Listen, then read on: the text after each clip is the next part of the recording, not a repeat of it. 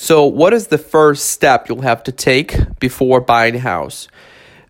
We'll go back all the way to not having any idea what to do.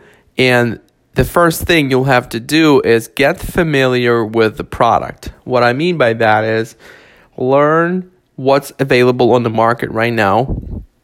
Learn different styles of homes, different locations. Learn schools, most importantly. Learn what sells and what sits on the market. Learn it by also going to open houses. Looking at websites like Zillow and Redfin will help a lot.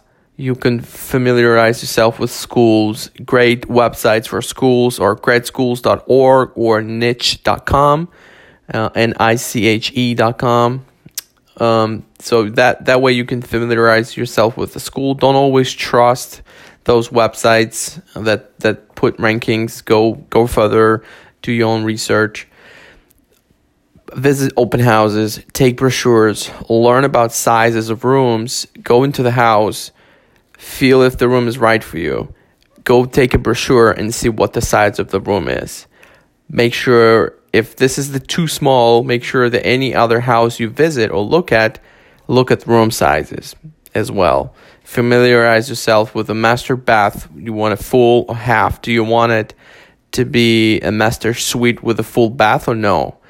Stuff like that you should be doing before meeting an agent, before going out and looking at homes and scheduling appointments.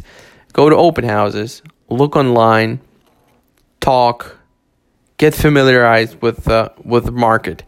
Learn what sells. Also, you'll be able to see when the property goes on the market and then in 2 days it goes off the market and it's marked pending.